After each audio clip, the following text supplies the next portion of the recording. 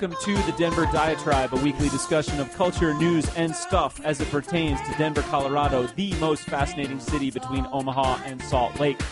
Each week on the show, we discuss 3 topics, then dispense some love and hate. This week, October 4th edition, the ugly 3 ballot measures 60, 61, and Prop 101, tax cutting gone amok, the tyranny of the pitchfork mob, or something else. Also, can Denver be a filmmaking capital, or why the Denver Post can't just write a profile of a local prank? And finally, a best and worst and in between of the Denver web world. With me in the studio are Jared Mayer, staff writer for FaceTheState.com, Joel Warner, staff writer for Westword, and I am washed-up author and journalist John Dicker. Quick plug, we are available on iTunes. Go to the iTunes store. Go to search. Go to Denver Diatribe. You can subscribe. Also, we're on Facebook and Twitter at Denver Diatribe. Please follow us. We toss stuff out all the time. Don't we, Jared? That's right. And last week we tossed out, or John, you tossed out what are the faces that you would put on Mount Rapmore, hip-hop, who are the people that you would put up there? And on the Facebook page, looks like Jason Mueller says, Cool Keith, Jay-Z, KRS-One, and Rakim. M.W. Buck says MF Doom, Eminem, Vinny Paz, and Brother Ali. And Ben Corbett, our friend Ben, says Grandmaster Flash, Bob Dylan, and Moses. What the heck's going on over there? Anyway, thank you for your suggestions for Mount Rapmore. It's going to get built, motherfucker. We're working on it as we speak. All right, let's get into the ugly 3. 3 ballot measures, 60, 61, and then a Proposition 101. The opponents to these measures are a real wide coalition of labor, liberal groups, but then also you have conservative Republicans who are out against it. The State Chamber of Commerce, if I'm not mistaken, is very opposed to this. Jared, you've followed this. Why? Take it from here. Okay, well, this, for people that don't know, or they're starting to see these yard signs up or have noticed some of these television ads. 60, 61, and 101. The ugly 3. Job-killing measures that will trigger a second recession. 73,000 jobs gone. 8,000 teachers lost. No bonding for roads, schools, or water projects. Radical policies in the service of radical ends. Don't let them hurt Colorado. People in government and all these other people are saying is that these initiatives will essentially cause Colorado to shut down as we know it. They say it's going to cause a loss of thousands and thousands of jobs. That can be debated, but they certainly will have a humongous impact on the way that the state government down to the local school board can raise funds and spend money. I read something like thousands of teachers could potentially be laid off. Is that hyperbole, alarmism, or is that legitimate? The one that deals with is Amendment 60, which deals with property taxes, and Amendment 60, just within Amendment 60, there's 5 or 6 things in there. I mean, they really packed a lot of different pieces into just this one amendment. Amendment 60 is going to cut the amount of property taxes that can go toward a local school district. And that cut for the school district, that's going to have to be made up by the state. It's like $1.5 billion that they'd have to put toward school districts all of a sudden. That's going to come out of the general fund budget. So, I think that it would tremendously reduce the amount of money that can go to some of these public schools. Yeah, there was some Western Slope school district. I can't remember if it was Grand Junction or Montrose or something. There was some report saying that, but if this thing actually goes about and passes, it's going to be something like 66 professional teachers left for the entire school district. There's going to be like classes of like dozens and dozens of kids and like one teacher. And the other thing that's interesting that I've kind of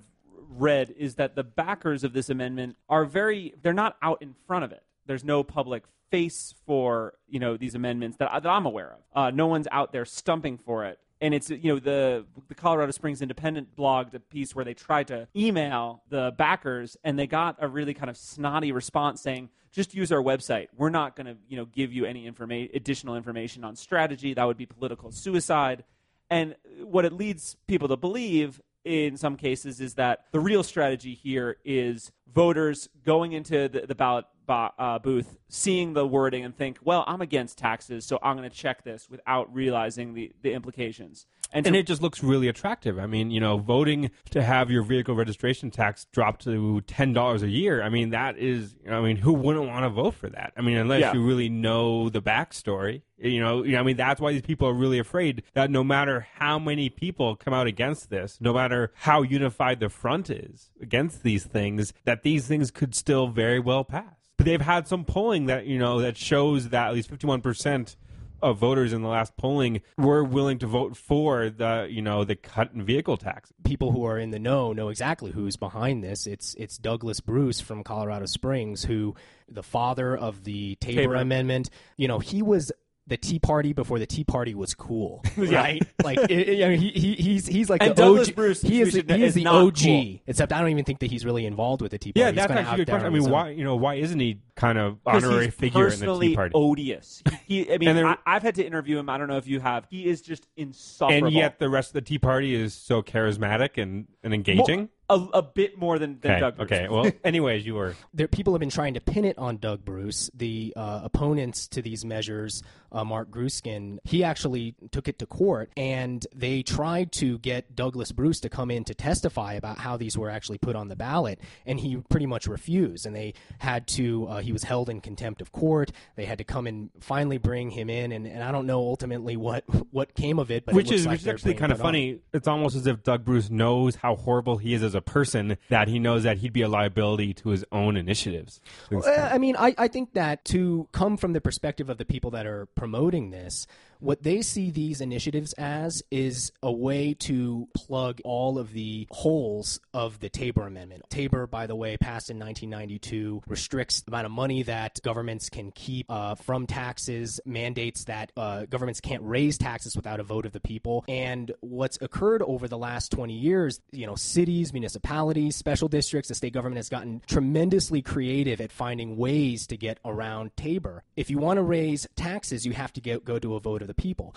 But no politician ever wants to go and ask for a tax raise. So what governments do is they can go and impose quote unquote fees. But my question to this is, who are these people? Who are these people who who have so much money that they don't need to worry about school districts, or do they own like hovercrafts so they don't have to worry about road conditions? Who are these people who are so just obsessed with making sure that we are just not at all taxed, and we don't have any real government services? Small government libertarians. Extreme libertarians, but it's because extreme. So many conservative Republicans are coming out against these. And I think that actually puts them in this kind of tricky place. You have this year where Republicans, are desperate to tie themselves to the anti-tax movement, to the small government, and oppose the federal government, and the whole, kind of jump on the Tea Party bandwagon. But this stuff is so extreme that Republicans know they can't even support this, and they'll be running for cover if it gets enacted in a big way. And that's it's kind of a similar position where a lot of Republicans are on abortion, whereas if Roe v. Wade ever got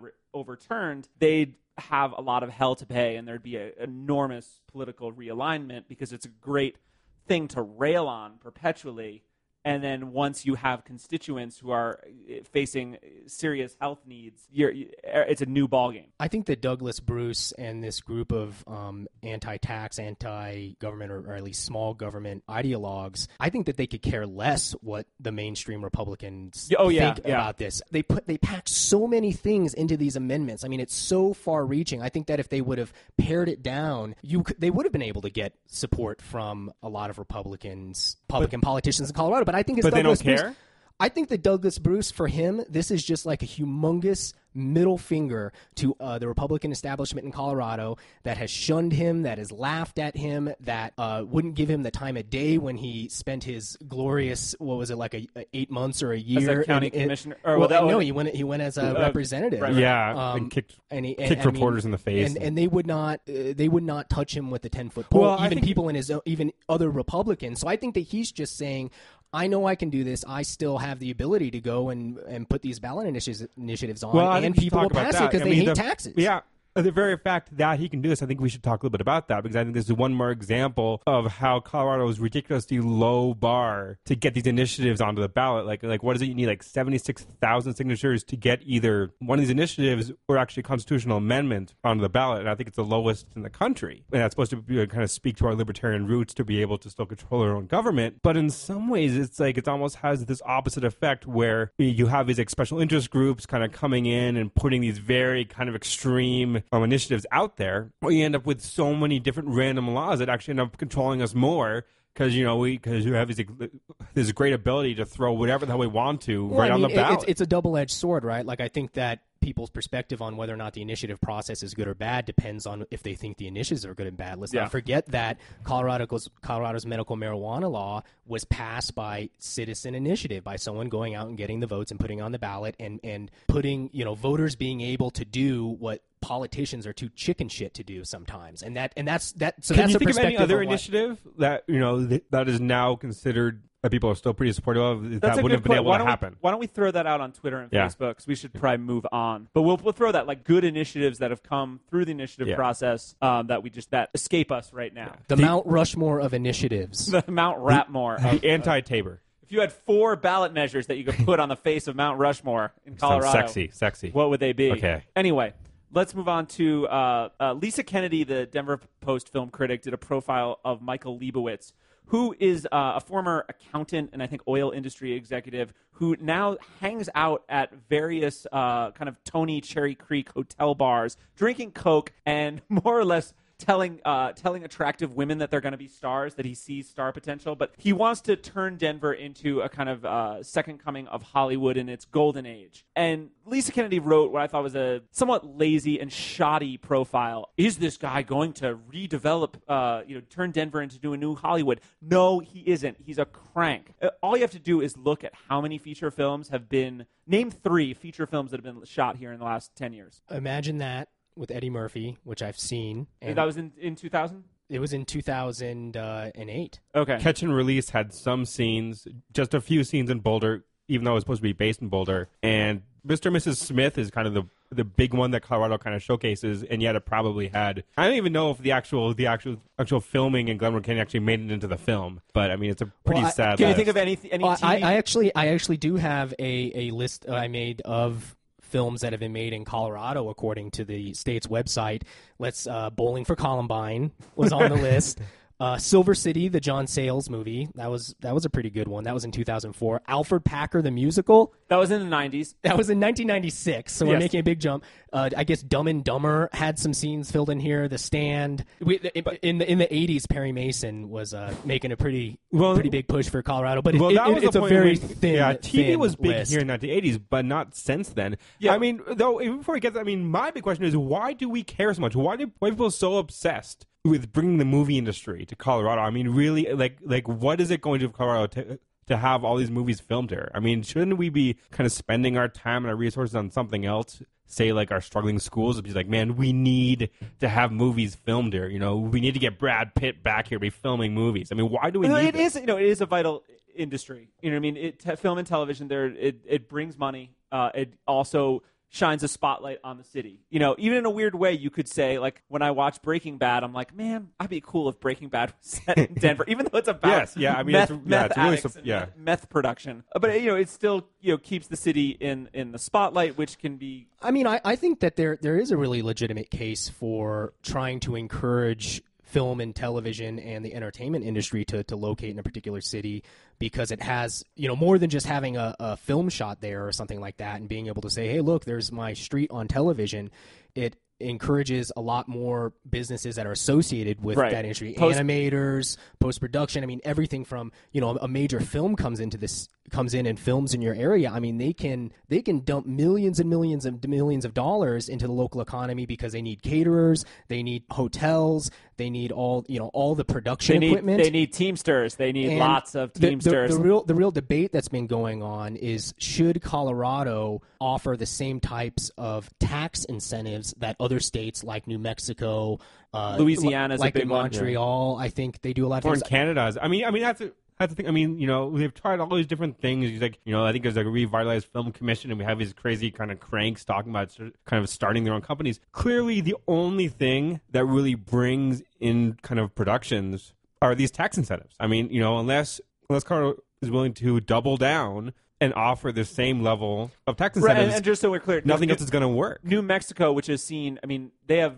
multiple feature films every year shooting there. Yeah, they have studios there. Yeah, they have now. major post production facilities. My best friend is a production accountant and moved. And why do they have that there? And moved from L.A. to Albuquerque because he can make the same money and afford a house. Yeah. Why is that happening? It's a 25% rebate, and it doesn't matter if you're doing a $1 million super indie film or a 16-week major motion picture. It's still a 25%. Yeah, and there's actually things where there'll be shots that they need where it needs to be in Colorado, like the setting in the movie is Colorado, but they will actually film it in Albuquerque or in New Mexico because they can apply for these tax incentives. And by the way, Colorado does have tax incentives, but it's only 10% can go across the cheating border. Cheating locations, we should mention, is nothing. There's so many films set in New York shot in Vancouver or Toronto. Like, that's been going on for forever. And this is the context of, this is like sort of the political economic context of Hollywood, where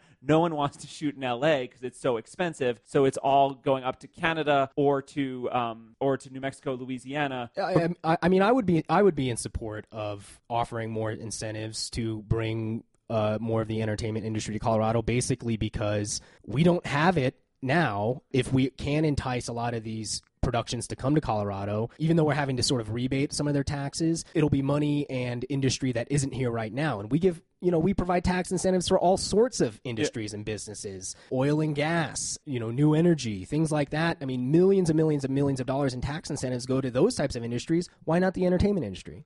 Yeah, and there's another benefit too. I mean, we've talked a bit about how Denver, Colorado doesn't have much of a national identity. It's kind of this kind of amorphous concept. And you can definitely speak to the fact that when certain films or TV shows kind of come in and film in a certain city, it kind of helps lend that city a certain kind of demeanor, a certain kind of, that city becomes a character in these films. It helps kind of shape the national identity. So if you guys had all the money and the ability, what type of kind of film or TV show would you want to see filmed here to help shape Denver's identity? I would want to see The Wire, but instead about Baltimore, it would be Denver.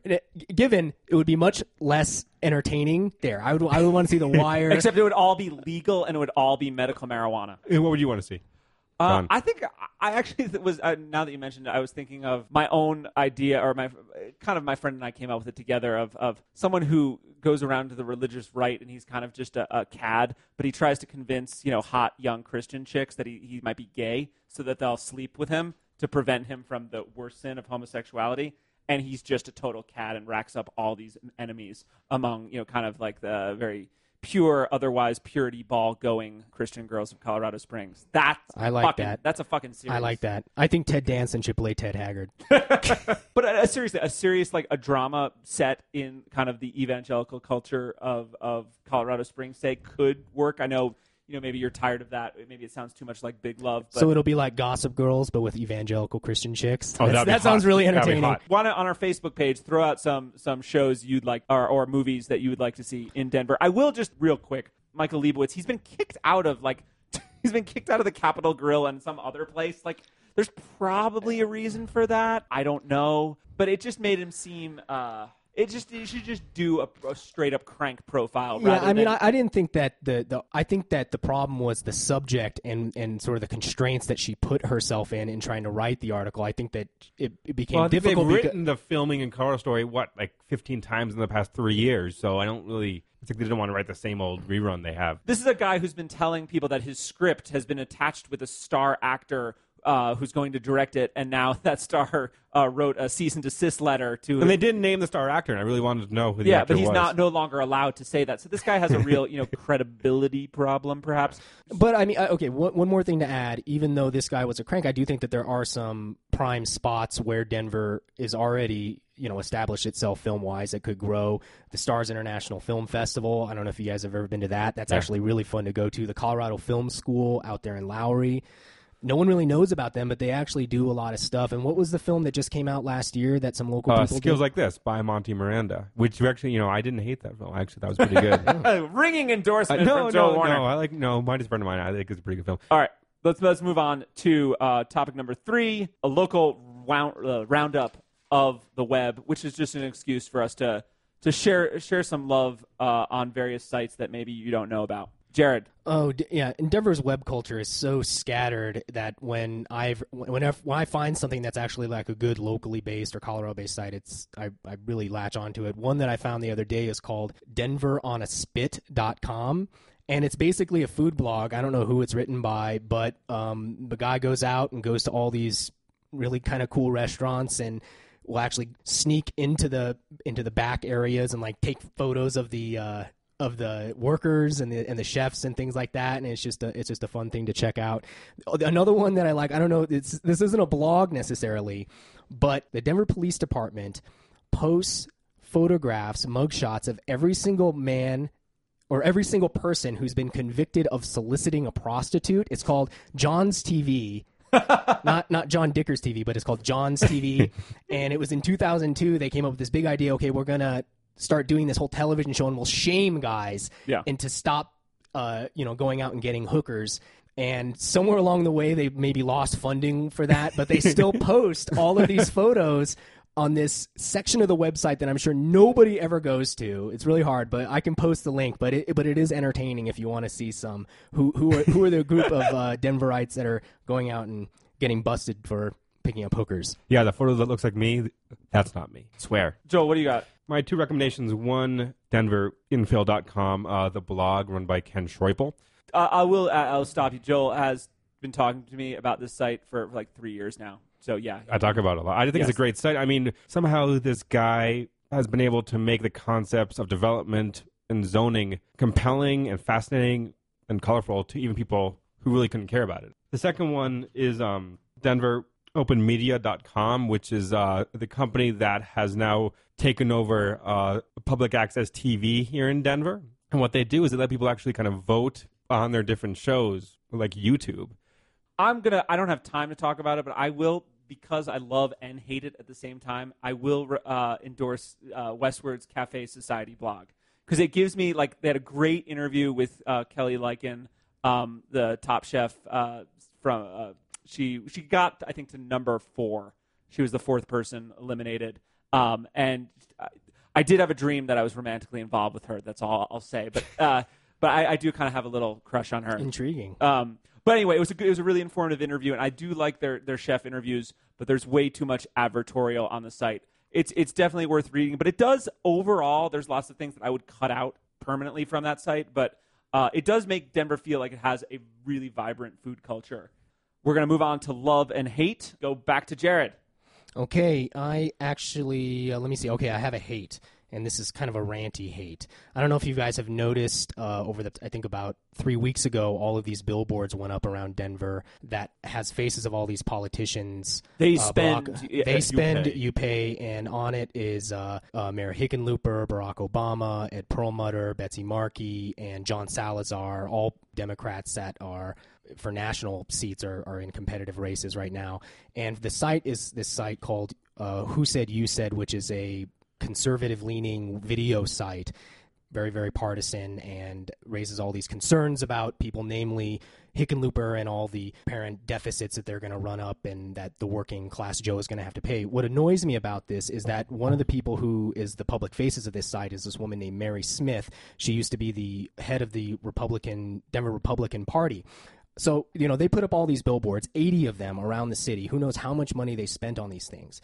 Turn around and I open up the paper, and Mary Smith, the same Mary Smith that put up all these billboards, or is with this group that put up all of the billboards, held a fundraiser for John Hickenlooper at Tamayo a few weeks ago, raised $100,000, and there's a photo of him and her posing, smiling, and everything's happy. So to me, it just spoke of every single cynical, the cynical way in which people with money will just jump across the aisle and not even think about it, and the ways that politicians, as long as they're getting big checks, they don't care what you say about them, even if you put billboards up around the city opposing them. All right, Joel. This week I have some love, and it is for a program run by, I think, the Scientific and Cultural Facilities District, where you can literally go on to the SEFD's website and sign up to win free tickets to shows at the Denver Performing Arts, or the DC Denver Performing Arts Complex. The Denver Performing Arts Complex. And I signed up maybe a month and a half ago, thinking it was cool, but not thinking we would get tickets. Got an email maybe 3 days ago saying that I won 2 tickets to a showing of the new Dracula play next week. So sweet. Well, cool. Yeah, why don't you tell us if you're still loving on this after you see the play? After see the play, because it might just be that a play so bad no one's watching it. But we will put a link to this to the page where you can sign up to win free tickets. Cool. I'm actually going to love on cranks. Colorado, we're in no short supply of cranks from, people who go out on solo missions to kill Osama bin Laden, to people who build their own tanks and go apeshit. And the guy, Michael Leibowitz, in that profile in the post, is a very lovable crank, and he's a big dreamer. And I would recommend, I'm going to use this as an excuse to recommend a book I'm reading called Idiot America by Charles Pierce. He's one of the panelists on Wait, Wait, Don't Tell Me, the NPR news quiz. And it's really interesting polemic about the 24/7 media culture and the news opinion industry, and how it's kind of relegated the cranks to a state that they don't deserve. I can't unpack the argument in the time we have left, but it's called Idiot America by Charles Pierce. If nothing else, read the chapter on cranks. We've got all the cranking we've got time for right now. We are on the web at denverdiatribe.com. We're on Facebook. We're on Twitter at denverdiatribe is our handle. For Joel Warner and Jared Mayer, I'm John Dicker, and we are out.